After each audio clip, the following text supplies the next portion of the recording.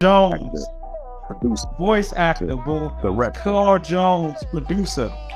Black Dynamite, Carl Jones, producer, the last OG. With Tracy Morgan. Fam, we got the man in the building. We about to get him on right now. Ladies and gentlemen, with no further ado, show your love for the man, the myth, the legend. That's right. That's right. Carl Jones. Hello. What's good? Up it up. How you doing? Doing good, man. Thank you for coming on to the show, man. Oh, man.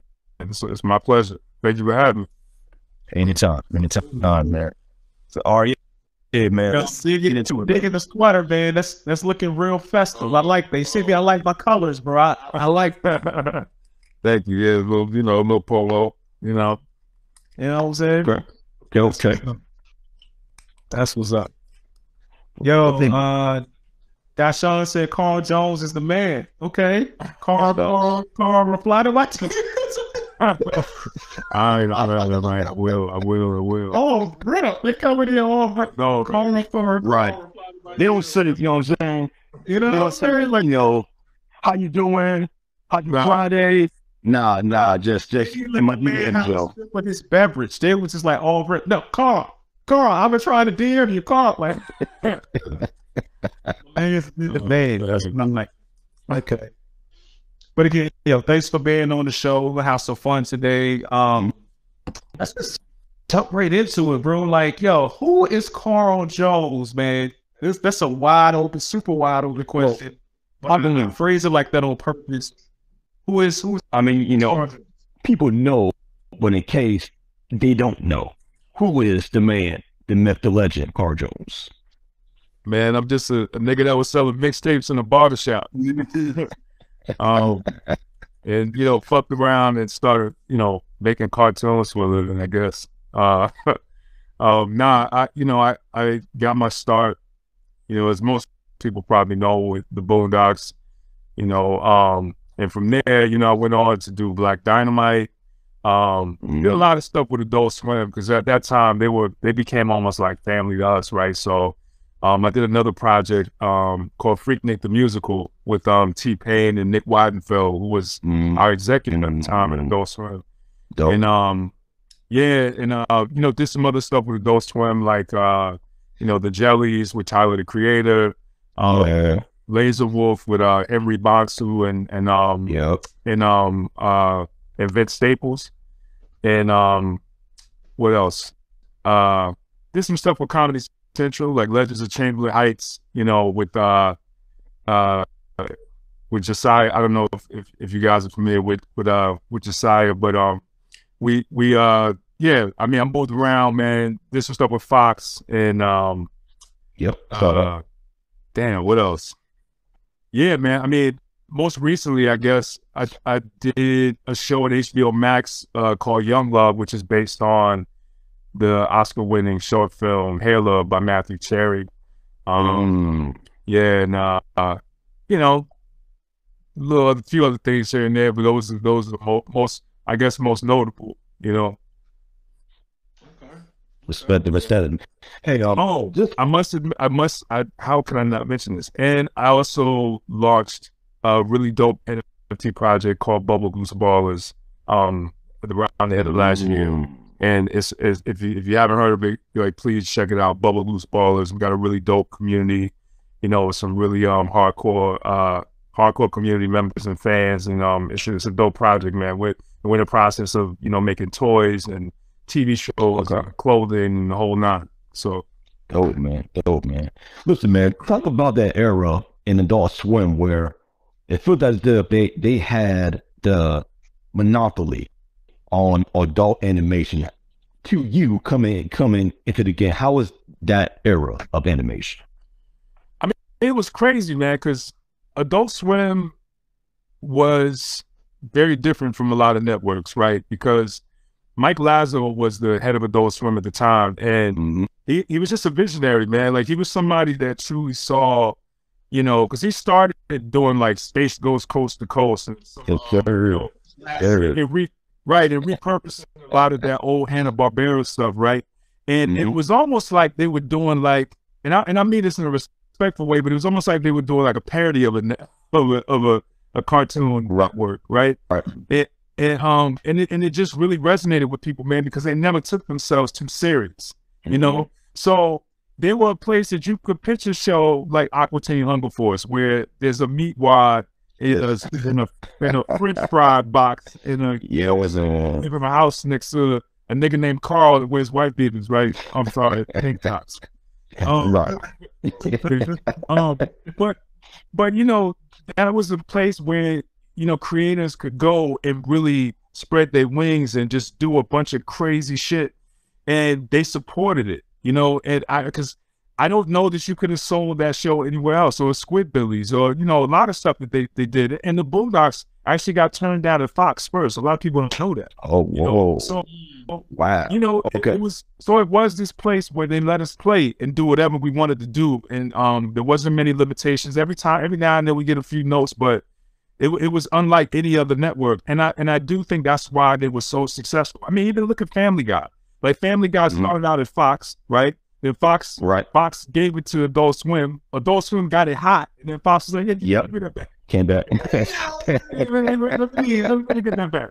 We need some of that, you know. We need some of that. Yeah. So, you know, it just became that place, man. And I mean, I think they've grown a lot since then. I mean, I think in some good ways, in some ways that, I don't know, maybe not be so good, just in the sense of, you know, they're a bigger company now, and they gotta, you know what I mean? They got boxes they gotta check, and, you know, Right. it's a cool, it's a big corporate shareholders, you know. Yeah, all of that stuff, man.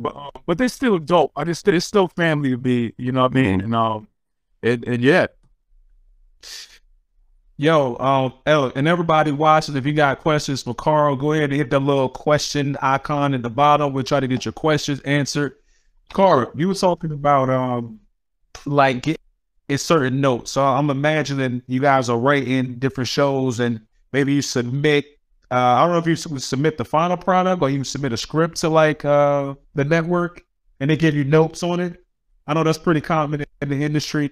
Is there anything that that you wanted to really get out there that would have been like, you just thought it was hilarious, but the network was like, oh no, we can't do it. Can't do it. Can't do it. I mean, We got sponsors. What would the Christmas thing? Yeah, I mean, there's only like two things that come to mind. Because like I said, they gave us a lot of room, right? Yeah. So there's only like two things that come to mind, but we still ended up doing it. We just got in trouble for it. So it's like, they warned us, you know, like the Tyler Perry episode for the Boondocks. Oh man, classic. Wow.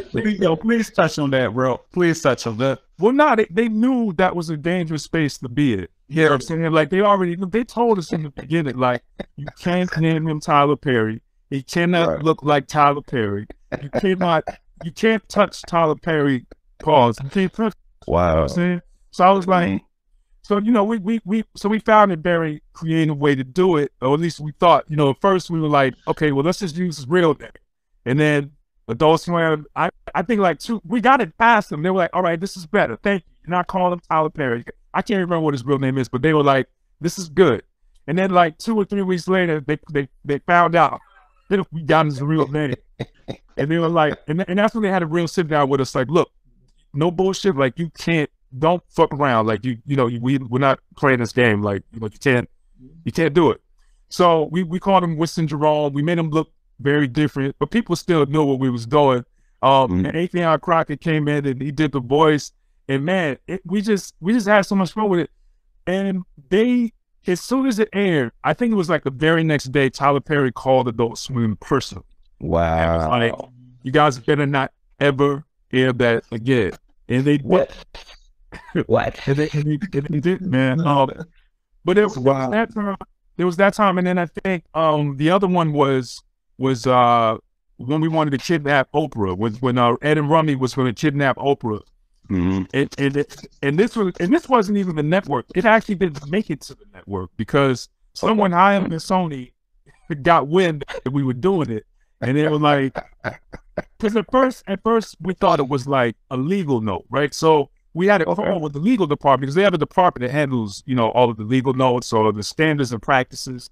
So we had a call with them, and we were like, we don't understand how is this like breaking a law, or like we don't get it. And they said, this is not a law. You just can't do it. And that was their only explanation. There's like you, Sony as a company would not let you do it. Right. So they were like, so we not only could we not kidnap Oprah, we couldn't see Oprah. We couldn't even see her. We couldn't show her face. Even if they were unsuccessful at kidnapping her, we couldn't even show her face.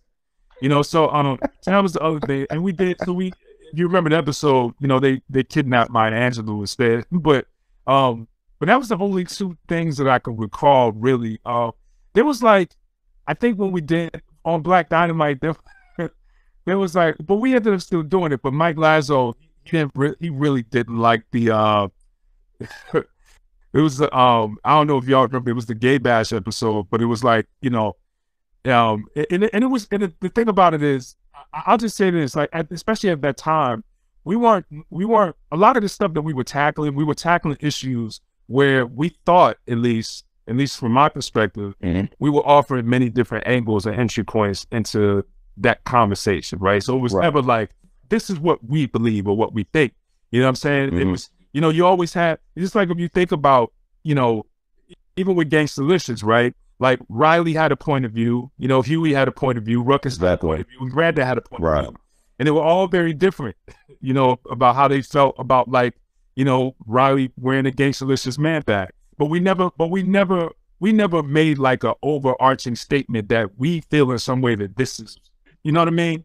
So that is kind of the stance we took, I think, with a lot of things. It's just like there's a voice for the show, but we don't really try to drive home a very specific statement when it comes to something political or something or touchy subjects like that. You know what I mean? I feel you, man. Listen, man, of course, Boondocks being one of the most dangerous, one of the most thoughtful, funniest shows of all time, animation or live action period, right? The man behind it was Aaron McGruder. How was it like working with that man, that mind on the show? I mean, Aaron is, he's a genius, man. Like I think he deals with politics in a way that is like no other. You know what I mean? You know, his point of view, his voice, his comedy. I mean, that's where I cut my teeth. That's who I learned from. You know what I'm saying? And who I studied. You know, so he's amazing creative. You know, I think in a lot of ways he's not. I wouldn't think of him as like a very collaborative creative. Like he's the type of person. You know, when he was doing the comic strip, I think it was such an isolated job. Yeah, with all him, and there wasn't many people involved, and there wasn't a lot of voices, a lot of elements. When you take that into animation, it's extremely compartmentalized, right? So you have you have hundreds of artists, you know, it breaks down into different from character designs, the background designs to you know the inks and paints and colors and storyboards, and you know what I mean? And then you get into animation, there's just a lot of different elements and layers that all have to come together and you be happy with it, right? Or has to meet your at least your ideal vision. And that was the biggest problem I think he had. He just couldn't he was, I mean, look, he was so you know, he had so much attention to detail, and he had such a high bar, high standard of quality. Like he had me like there was times where like I would get a background design, right? And it would be a tree. It'd be like Huey's tree, for example. You know, I would show him like, yo, what do you think about this tree? And he would look at the leaves in the tree, and he could tell if they used like a cloning tool in Photoshop and repeatedly leaf at it. So he'll be like, these leaves look the same. I don't want. You know, he said, how does it stop using the cloning tool? So you know, I mean, and that's just like one example, but it was a lot. It was like that across the board. But I will say this, you know, and it was rough because you know what I'm saying, like, you know, and our characters also changed clothes almost every scene. Unless it was in the same day, so you don't see that in animation. usually see a character design, they have one set of clothes all throughout the entire lifeline of cartoons. Yeah. That's not what we did. You know, it had to ring true to the culture, and it had to be authentic, and we had to because of what it was, it had to speak to the culture the real way. So we wanted our characters to have, you know, different clothes, and you know what I'm saying, and be like real people. And so that came with like clothing designs. You know, like there's a certain fashion that Huey has that's different from a certain fashion that Riley has versus Granddad. And so it was a lot of thinking that went into this, but there was a genius behind it. And because, I mean, look, the networks, I mean, Sony complained a lot, and we were over budget and we were over schedule every season. I think we was maybe, I don't know, $1.7 million over budget every season, something like that. Okay. But the problem was really, the problem wasn't Aaron was being too demanding. The problem was the show was under budgeted, because the kind of show it was, it needed a lot of characters. It needed a lot of backgrounds. It needed a lot of what we needed in order to tell the kind of stories we were telling, you know, but it's kind of hard to say that after the fact, you know what I mean? And so, you know, so anyways, it was a great experience. There was a lot of ups and downs. Right. So he and I don't talk now, which I think is unfortunate, but you know, it was dope though. All right. Real quick, RA. Britt Stockton King said, to kill Carl, I know you ain't drinking my favorite soda. That's hilarious. This nigga is quoting a bully that we used to know in high school. Oh, word. He used to run up on people like, yo, I know you ain't drinking my favorite soda. Let me just smile. I think he was like Debo. This nigga was like, he was half grade, but he had like a full beard and mustache. Damn. You roll up on you, be like, yo, I know you ain't wearing my favorite shoes. One of those. Okay. Gotcha.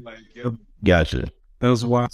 How are you? We got somebody in the comments say, how good of a rapper was Carl Jones? Shout out to Rickonia. Hilarious. He was one of the writers. He's one of the writers of Black Dynamite. Are you trying to give it a freestyle, nigga? Like, what is this? Carl Jones got bars. Nah, man. I used to mess around a little bit, but I'm nah. Word. I got no. All right, but listen, man. A lot of people don't know, but I found out. I did my Googles, right? You executive produce In the Flow with N.R. Crockett on Fox. Oh, wait a minute. Little flag right here. Hold on for a second. All right, go ahead. What'd you say? You got you that. All right, so a lot of people may not know that you helped out with In the Flow with N.R. Crockett on the Fox show. Right. Yeah. I love the show.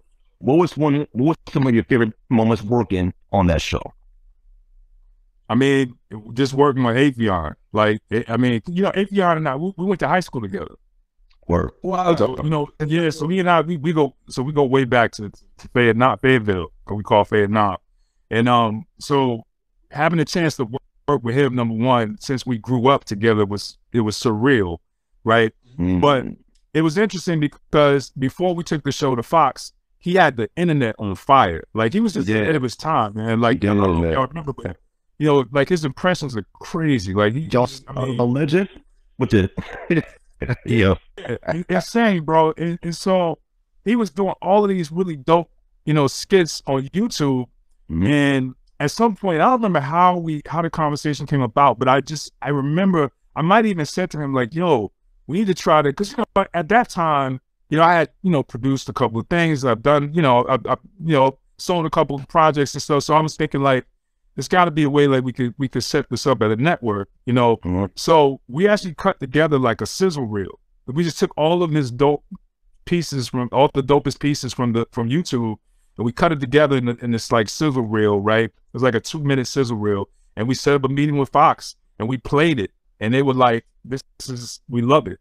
They were like, you know, and you know, Avion, you know, he did his spiel, talked to him about how his vision for the show, and we got the deal. But what happened was, after they said they wanted to do it, I got a call from my agent, and he was like, hey, what do you think about partnering with Jamie Foxx? And time, I was trying to wrap my head around it because first of all, Jamie's a beast. Like he's like one of the funniest people I've ever met in my life, right? Absolutely. But I was trying to figure out how those two different brands of comedy work together. You know what I'm saying? Because Afion does a very specific thing and Jamie does a thing, and so that was the thing I struggled with. But at the same time, I'm like, it's Jamie Foxx. So I talked to Afion, we decided to make it happen. And so we came together, Jamie had his writers and, we had some writers and we brought those two camps together. And I feel like the problem with the show, and well, I know it's not what you asked, but I think the reason why the show didn't last long or why it got taken off the air after like 6 episodes, I really believe that it was just two different voices that were fighting each other. And, you know what I'm saying? So almost literally fighting each other, but that's a whole other story. But it was really, it was really, Afion had, I think if we would have, I truly believe if we would have did the show that Afion had in mind, you know what I'm saying? I think it would still be on the air to this day. I truly know, man. Yeah, we had a bunch of dope sketches, man, that just didn't make it in. You know what I mean? But whatever, and it's also Fox too. So keep in mind, like, because we were also trying to do some stuff that was probably a little more thought provoking and on the level of what Chappelle was doing, right? Okay. But it was Fox, so like a lot of stuff had to get, kind of, reeled in and watered down, and it got to a point where it was like, yeah, this is probably not gonna work, Yes. They try to make it into like they try to make you guys be like Saturday Night Live or something. You know what I'm saying? Yeah, that's the way I don't really go there for real. Yeah. It was just like, I don't know. There was. I just remember there was sketches that we wanted to do. That was just like, there was even. I remember we did one. They actually still let us shoot it. Well, no, actually they did let us shoot. We snuck and shot it.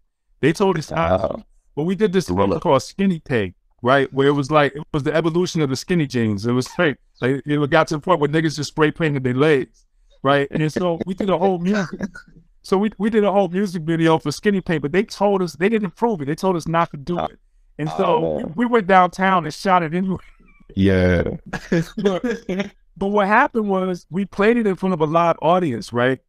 And the crowd went crazy. And so one of the executives, he came over to me. He was like, you were right. He admitted he was right.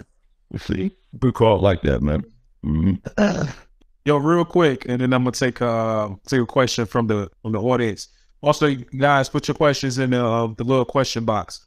So talk real quick about like you were saying on Avion's show, like Jamie Foxx had his writers, Avion had his writers. Like, what is that like what does that writer's room look like? You know what I'm saying? Especially when you got like maybe clicks and stuff, you know what I'm saying? Like, how does that work? I give you an idea, right? I remember one day I was in the writer's room and they had, I think it was Chris Spencer, it was somebody was burning the script at the time. It was somebody wrote it. Damn. It would be a flirt. And you know what I'm saying? Writers room. I'll just say this, man. Like, well, first of all, like Jamie's writers are like funny as hell. Like, Chris Spencer is funny. Johnny Mac is hilarious. Like, these dudes are like really, really funny. It was just, I think it was more of a tone thing, right? Because it was like, so the room was pretty cool. Like, everybody, we got along, and you know what I'm saying? And everybody's pitching jokes and, we're putting scripts together. But at the same time, it's like, it's just two different tones. Right. You know what I mean? Because they come from a world where, like, I don't know if you ever listen to a radio show, but like, they be going in, like, yeah, really hard on people, right?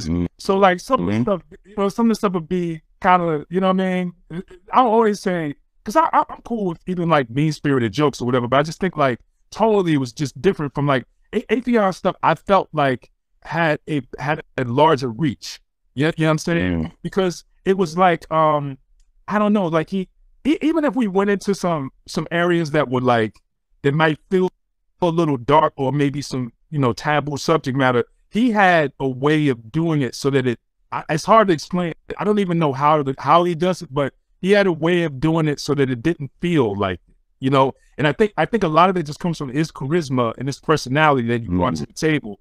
But there was a lot of sketches that you know Jamie like wanted to do that Atheon didn't want to do it, and vice versa. And so at one point it was really hard to like navigate all of this, because you know I'm you know Jamie's like, you know, Atheon is Atheon, sure, we can also like base, yeah.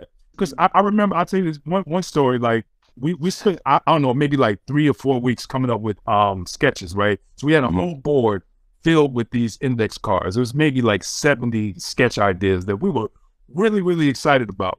And everyone, Jamie came in and he said, hey man, this is his first time coming in, because I think he was shooting a movie or something. He's like, hey man, what's going on? What's going on? Oh man, it's good, it's good. Yeah, we here, man, we doing it. Mind you, it's like 8 o'clock at night. It's like 8 or 9 o'clock at night. And he's looking at the board, he's like, well, these are sketches going on? Okay, cool. He starts taking them all down. He starts taking them all down. And he took the stack and tossed it in the trash. He's like, yeah, man, let's come up with some good stuff. Let's come up with some. Whoa. Oh, so no. Hold on. When that happened, how long has y'all been working on? How long has y'all been working on him at that point? It was like 3 weeks. It was like maybe like 3 weeks. Because we were just coming up with the ideas. And it was like quick. And mind you, it's like 9 o'clock at night. You know, he's like, all right, man, come on, let's work on some real funny stuff. And it's just like, yo,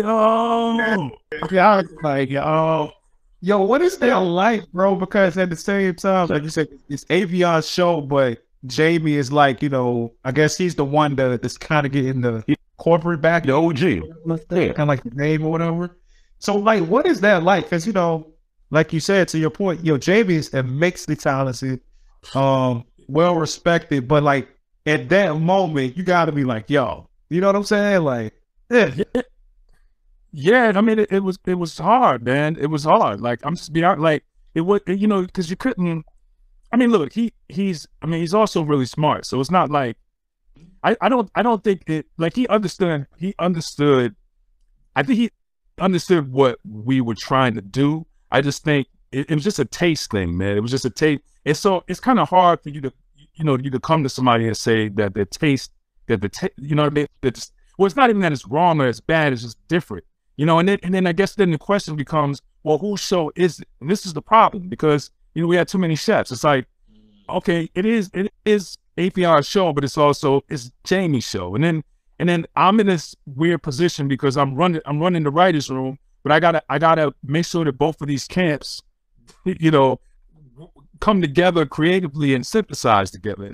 And that was just like almost impossible. There was times where, like, you know, Jamie would take his guys off, you know what I'm saying, in his office, and Atheon and I would be working with the rest of the writers in another room, and we would be working on sketches separately. And then we would try to come together. And then when you start putting those sketches, because that's actually what happened eventually. So when you start putting those sketches together in the same show, it felt like 2 different shows. You know what I'm saying? And that was the problem. So we were never really in a position, Atheon and I, we were never really in a position where we could actually, you know, tell him no. You know what I'm saying? It's like, you know, we ain't got that kind of, you know, this is Jamie Foxx. Like, you know what I mean? Like, and again, like I said, he's one of the funniest people that I've ever met in my life. Like, this nigga, I mean, right. Some people just have that natural gift. He definitely has it. I just think, you know, just different vibe, you know what I mean, than where Atheon was on. Where somebody asked earlier, what was it like animating the fight scenes in both Boondocks and Black Dynamite? It's funny how, like, everybody in the show knows karate. It's like, right, I don't know who it is. Everybody knows kung fu. Everybody knows, and they never address how all these people know kung fu. Everyone knows kung fu, right? It's just not like that. Yeah.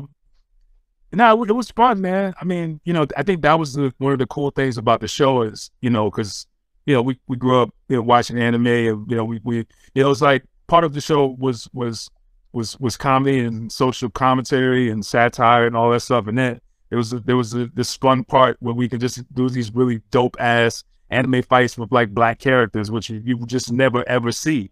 So it was cool, man. Especially when we had, you know, guys like Sung Kim and LaShawn Thomas, you know, I mean, you know, Sun Kim is like, so you know him, like he's one of the best artists, directors, board artists. I mean, across the board, you name it. Like he's just phenomenal. So a lot of those fight sequences that you saw came from him. And I ain't gonna front.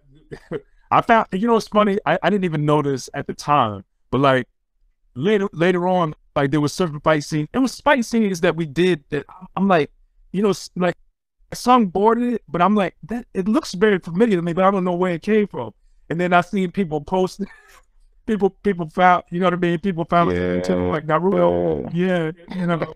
But at the time, I didn't even know it, you know, because you know, Sung is just showing boards, and I'm like, whoa, this is dope. But I knew, I was like, why does this feel like it feels familiar? And you know, so there's people that tried, you know, they online, you'll see like some of those fight scenes, you'll see, you know, we was inspired by some other anime. There you go. Inspired. There you go. Yo, so that's a good leeway into this question. So to you, because it's two trains of thought on this, and me and G were talking about this before we got on the show. To you, is Boondocks, is it an anime? You know, people used to ask me that all the time, and I used to take the stance that it is, you know, because I always approached it like, you know, I feel like we would never truly embrace as anime just because of the subject matter, and the characters were black, and you know what I mean, and the culture of it all. I think that's why when I say the anime community, I mean like the hardcore anime heads never truly like really embraced it as anime, because you know the kind of stories that we're telling are also not very anime, right? But it's more cultural, culturally, right? But with that being said, I feel like in terms of how the stories are being told, you know what I'm saying, and how executed those stories, and the designs, and the art, and the animation, and all the visuals, I mean, I would put it up there next to some, you know what I'm saying, some of these, you know, top anime shows. And honestly, I'm at a place now where like, I don't even care if you don't accept it as anime. It's cool. Like we're not, you know, like why do we have to even try to fit in that box anyway? You know what I mean? Like what we always found ourselves, I'm saying, as black creators, not just creators, but as people, we always find ourselves trying to, you know, we always have to use someone else's measurements for our success, or we try to fit into other people's box, or we want to be validated by so many other, you know what I'm saying? I mean, like we you know, we don't need it. We don't have, so it's okay. Like, all right, it's not anime. Cool. You know what I mean? It is its own thing. I'm cool with that. You know, and I just feel like that across the board when it comes to anything that we do. Like we don't got to fit into anybody's box, or we don't have to measure up to anybody's criteria. It's like we can, you know, we should just do us. All right. I want to take a little left turn here just for a hot second. If there was a versus battle between Thugnificent and Delicious, who you better know? Now, when you say Delicious, do you mean Most Def? Most Def. And I would definitely say, so right with my money. That's what we saying. Can you, Carl Jones, beat Most Def ass? That's what we say. Oh no! Put all my money on Delicious. Okay, son. Okay. I didn't even write that rhyme for Thugnificent. That was, really? Believe it or not, that was DJ Pooh. Oh, word. Yeah, okay. DJ Pooh. You know. Okay. Actually, he wrote my verse. He wrote Snoop's verse, and he wrote Busta Rhymes' verse. Hey man, hey, go ahead, Pooh. Pooh, yo, most Def ain't write nothing. Nah, he did like a he did like a little freestyle. I don't know if you remember what he was like, you know, drop the beat. He's like, Gangsta-licious, my rhymes are vicious, eating MCs, delicious. Like that was just him, like just riffing. But like but nah, the other stuff, everything else I think was written. Yeah, we should do a Thugnificent album though, man. I always thought we thought be dope. We missed so many opportunities, man, like to do some cool stuff. You know what I mean? Like, you know what I mean? Because we would do these hooks, like booty butt cheeks. And it's like, and that shit, still to this day, I'll be on TikTok and I'm seeing videos pop up where people are doing stuff with it. And we never made a full song out of that. Like, how do we not make a song? Right. Mm-hmm. It is booty butt cheeks, by the way. It's not booty butt cheeks. But you know what? It's not booty butt cheeks. No, I thought. So what happened was so our music producer was a guy named Tank, right? It was really dope, not the singer. But he basically did like the guide track, right, for the song, and he wrote it and he produced it. I thought he was saying booty butt cheeks. So when I recorded when I did my BO in the show, I was saying booty butt cheeks, but the song that that's playing underneath it is saying mood and butt cheeks.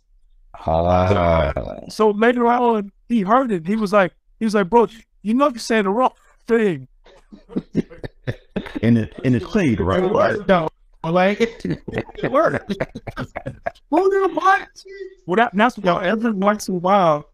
I find later on in another episode when he was like, when Thug Nipsey was mad that his fans weren't supporting him, he was like, "Hey, Thug Nipsey, is it mood and butt cheeks or is it mood and butt cheeks? Who gives a fuck, nigga? It's a song about butt cheeks."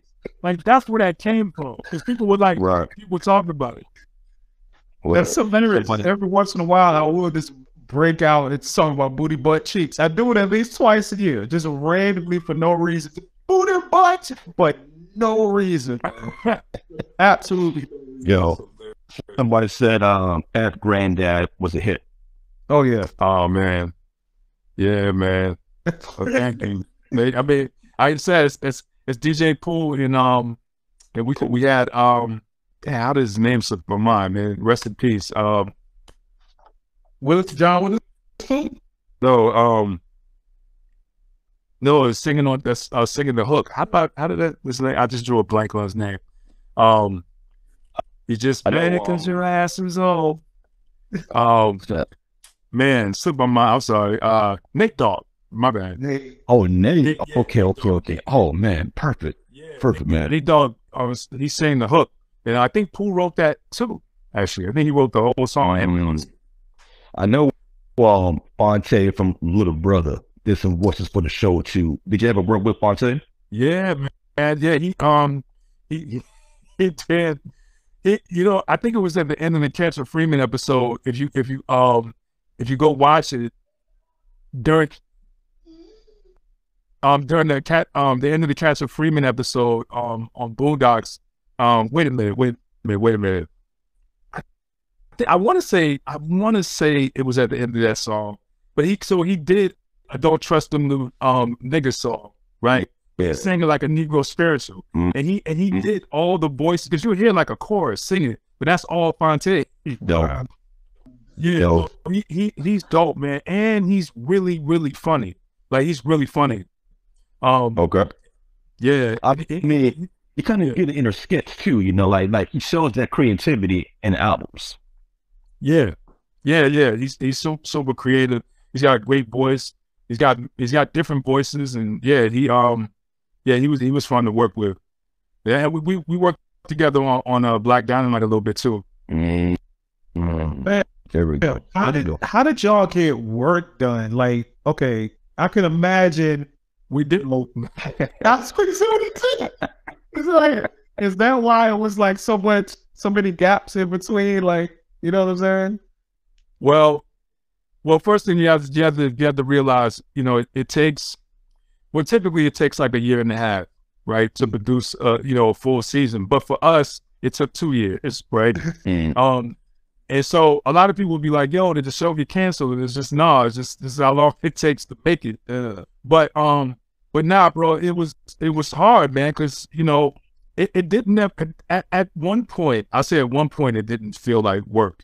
At one point it was really friends hanging out. You know what I'm saying? And when I say that, I just mean like, we were having so much fun, and it got to the first season we were working out of this warehouse. Someone had us in this, like, it was like an industrial warehouse where they kept like all the Sony movie props. So it was like a Ghostbusters, the Ghostbusters car, and it was stuff from like the movies. was being kept in this like, this like warehouse or whatever. Then above the warehouse was this little bit of an office space, right? And this office area, there was no windows. There was like we was completely cut off from anything outside. And they used to pump some kind of toxic chemical into the ground in the parking lot. Because we'll be, walking through the parking lot to go from one part of the building to the other, and we'll see these guys in hazmat suits, and they're like pumping chemicals into the ground. I don't know what it was. I had no idea what it was. But then I think there was like these giant towers that was just buzzing. That it was just right there in the middle of the park. So it was just like the worst work environment, right? But this was the first season. And they don't really give a shit about animators. They just put us anywhere, right? And no one really knew what the show would become. So after that first season, and the show, started popping a little bit. Aaron was like, I don't want to work there no more.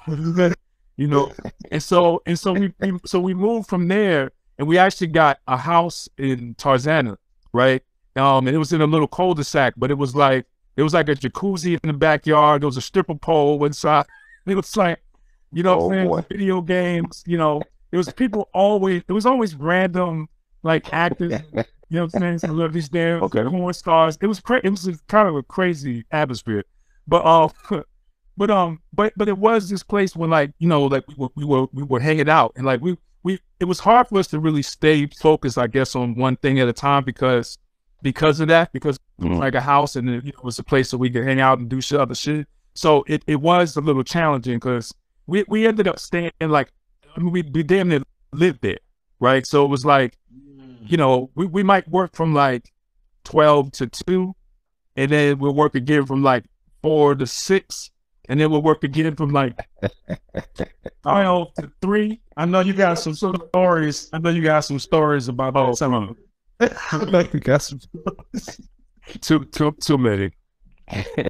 Too many. Yeah. I could tell by the smile. He's like, yeah, I can't really disclose what went down in that house right there in the cul-de-sac. I'm gonna have to have these memories, man.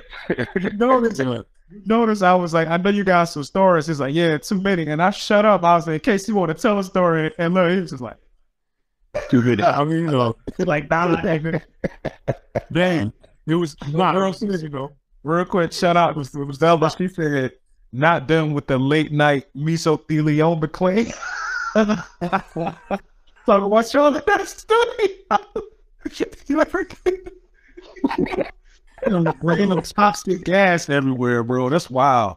Right. Yeah, it's not. It was, but I mean, I don't know. Whatever. I'm not even going. Yeah. I'm saying this. Like, I was really focused on the work. No bullshit. Like, at the end of the day, it was to me, that show was so important. And I think it was like this for everybody. But, dude, I was always afraid that we weren't going to meet our deadlines. You know what I'm saying? Or we would deliver this shit late. So it was always, we did whatever we had to do to keep the train on the track. You know what I'm saying? And so it was a big show to me. See, what people understand, like, say for example, like a show like Family Guy, you might have, I don't know, on average you might have 150 to maybe 200 scenes, maybe, right? On the Boondocks, you might have 500 to 600 scenes. You might have 300 different characters in every episode. So it was a huge. I always say that we were making 22-minute movies. You know what I mean? If you think about the scale of the episodes in terms of like where the stories would go, they would go into some crazy places. Whereas traditional sitcoms are very contained, and it'd be like, like Family Guy mainly take place in the house, the bar, or right outside, and it'd be the same usual suspects you see in every episode. But Boondocks, we introducing new people almost every episode. We in prison one moment, you know what I'm saying? We in a nightmare of Tom's. We got steak meter in hell. We're doing, you know what I'm saying? Like, I mean, it was just always, it was like movie-sized episodes. So it took a lot. And so that was always my priority, and always my main focus was making sure that gets made. Here we go, man. Oh, oh, And the wall to wall titties in the spot. There we go. That's it. this is so cool, man. Remember those guys? I would keep on. I would think to myself, man. Listen, man. Another let's turn here, man. I want to know who is on your Mount Rushmore of voice actors of all time. Oh man, is it 4 or 5? It's 4. 4, right? Oh man, that's a good one. I would have to say Gary Anthony Williams. Oh, okay, good one. Yeah, and this is tough, and it's going to sound biased, but I truly believe this. I'll say Gary Anthony Williams, Regina King. Okay. I got to give it up for John Witherspoon. But see, well, let me say this. When you say voiceover actor, right? Mm-hmm. There's people that do many different voices. They play many different characters, right? Like those guys are legend. Those are exceptional individuals, right? Right. And then you have those people that may not have that kind of range, but they do something very, very special, right? That's like John Witherspoon. No one can do John Witherspoon. Sure. You understand what I'm saying? Like some of these other voiceover actors that do many different voices, some of them are interchangeable. What meaning like, you can get someone else and do a voice like that. Yeah. But Spoon brought something to, and this is why I usually, when it comes to voiceover actors, that's kind of how I judge them. Also, it's like what did you actually bring into the character that's unique as well? Not just how interesting is the voice or how much you capture the character on the page, but Spoon brought something really unique to the table. So I would have to, and I feel the same way with Gary Anthony Williams and Regina King. And then, of course, I would say Steve Yarbrough as well. Like, and you know, I know it's not biased, but he played Tucker.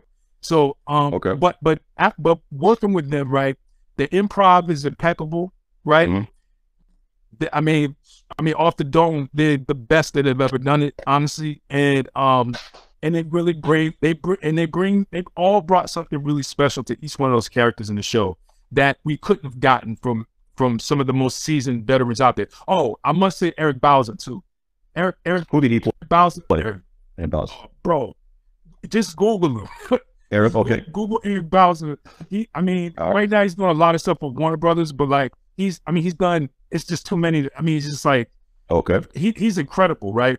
But then you got guys like Kevin Michael Richardson too, who's phenomenal. Yep. And don't forget, yep. Creed, she's a beast. Like, you know. Yep. So yo, man, Creed is dope. Phil Lamar is OG. Pete David, you know what I'm saying? Yeah, absolutely. Hell yeah. And look, I mean, Kim Whitley, Tommy Davidson, JB Smoove, one of the best. I've been watching. JB Smoove. Oh my God. Bros, I got to look at this JB in the booth. The problem is he gives you too many takes to choose from. I bet. And all of them are gold. You know what I'm saying?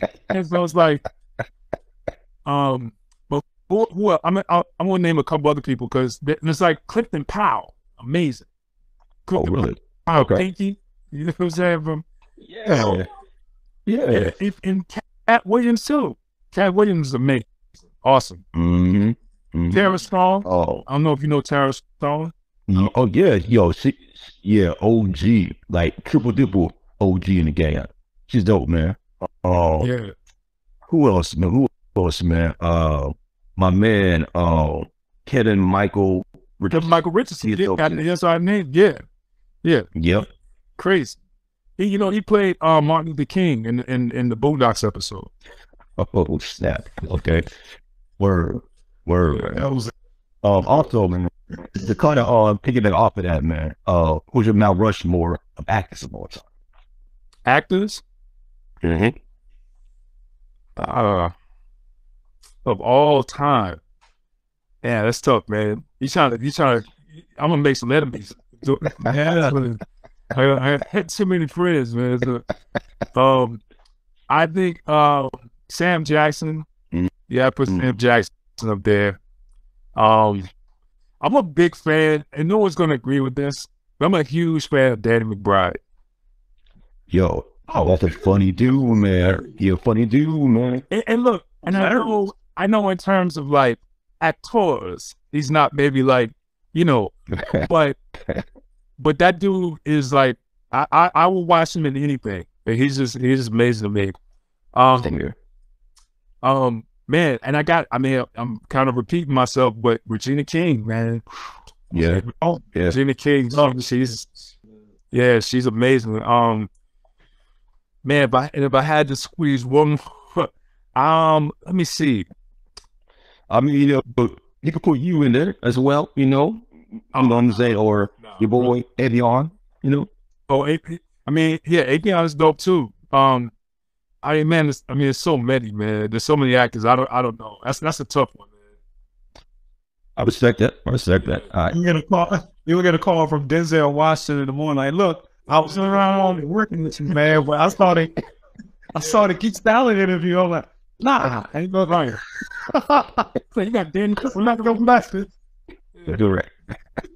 And you know, Tracy Morgan is also really good actor, man. Sure. You know, and I think Tracy has a lot more range than I think people realize, you know, because he hasn't, you know, most of the roles you see him do is like in that vein of being Tracy Morgan, right? But man, like he can go, like he's got several different bags that he can go to, man. Like he can, you know what I'm saying? Like he can pull off some really dramatic stuff, some really heartfelt moments. And well, he's a student of the craft. Like, you know, when I worked with him on set on OG, there's plenty of times he would just be like, yo, Google 1967, such and such. And I, you know, I'd go looking up. He's like, you know, watch me. And he would sit there and, you know, and then school me, right? Like he would pull up a Sidney Poitier scene or something like, you know, just some real obscure stuff. And he would tell me to watch this scene, this scene in particular. And he'll be like,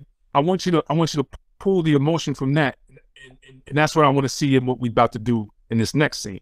You know what I'm saying? And I'm not even the director, I'm the showrunner, but he was still like, you know, any opportunity he got, he would help me to understand how to make a scene better, even from the writing to directing to just how to think about it. You know what I'm saying? Like he's very, very thoughtful in that way, you know.